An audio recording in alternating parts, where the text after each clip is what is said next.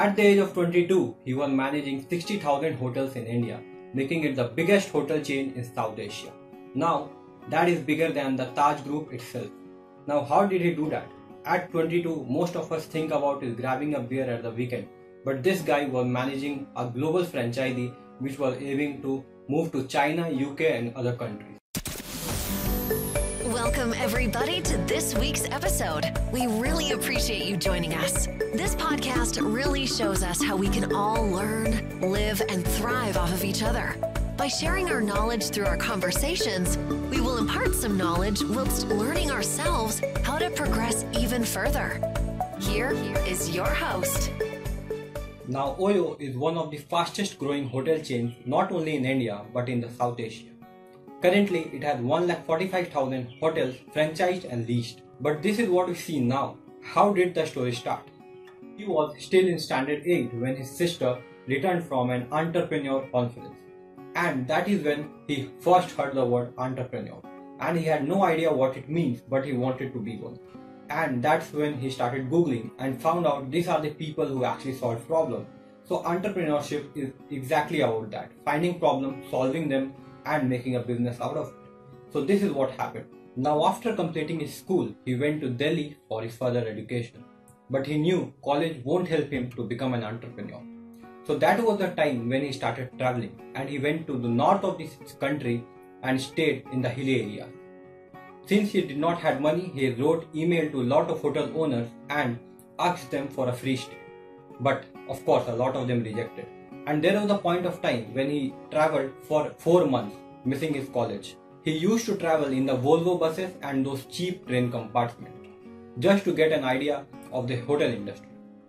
And there was a point of time when he stayed in 200 different hotels in 100 different places.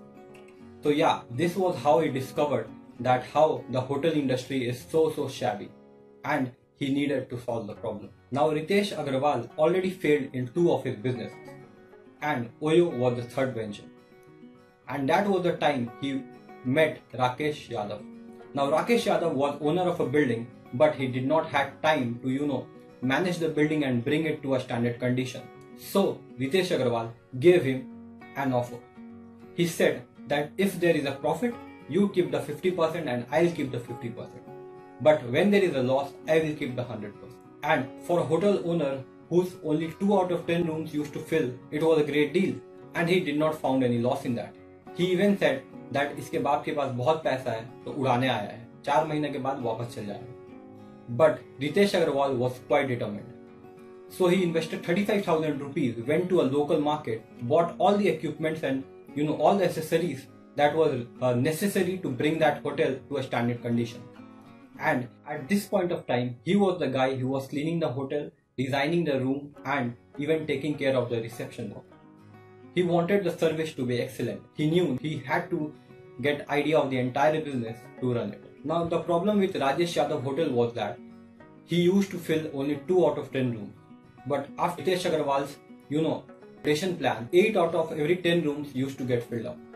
And after that, he started buying more and more hotels. And by this time, he had 3 more hotels. And they were getting 6 to 7 calls every day just to get themselves registered for the OYO program. But Ritesh knew that he did not have the entire skills to make it a global business. This was the time when Ritesh enrolled for Peter Thiel Fellowship Program. Now Peter Thiel is founder of PayPal. If you don't know about PayPal, PayPal is like Paytm, a payment app which enables you to pay through UPI. Alright. So, but this Peter Thiel had 2 conditions. Number 1 was you have to drop out of the college. That is, you cannot be part of a college and take part in his fellowship program. Now Ritesh Agarwal was quite excited because he was already missing out his college for this business, and he saw this as a great opportunity. On top of that, the people who got enrolled and got selected used to get $100,000 as a seed capital. So this was a very big opportunity for him, and luckily he got selected.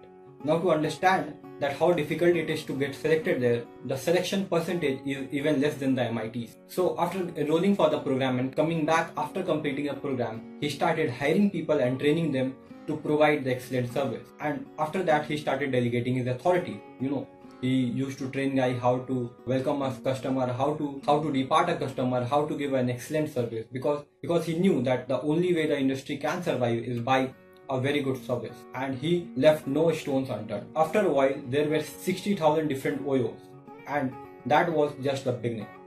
Now, if you know that OYO is the largest hotel chain in India. Actually, it used to rank in the 11th position on the top growing hotel chains list. Now, Ritesh Agarwal's plans are even bigger. He wants to penetrate China, UK, and want to expand his business globally. And for me, I think it's the beginning of a very big industry. So what do we learn from the OYO story? First thing, what is entrepreneurship? Entrepreneurship is all about finding problems and giving simple solutions, and then growing it into a business. So this is the first thing that you should take away, that there are always some problem in the society, and if you can provide a solution and grow a business out of it, then that is what startup is all about. Second thing that we learn is you don't need an MBA to run a business. All you need is in-depth knowledge of the business.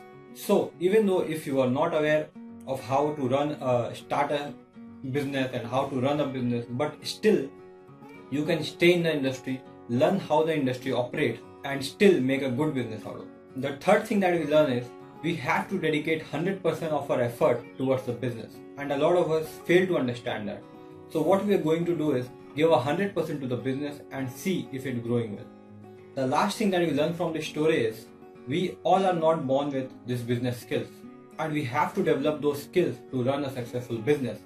Now, to learn those skills, you need mentors, and it is difficult to find mentors nowadays. So you can find these mentors in a book or in a podcast, maybe in a YouTube video, or you can drop into a fellowship program like Ritesh did. So yeah, developing those skills is very important, and finding the source to develop those skills is what you have to find. So this is it from my side. If you like the video, do give a thumbs up. Don't forget to subscribe to the channel, and please do leave a comment.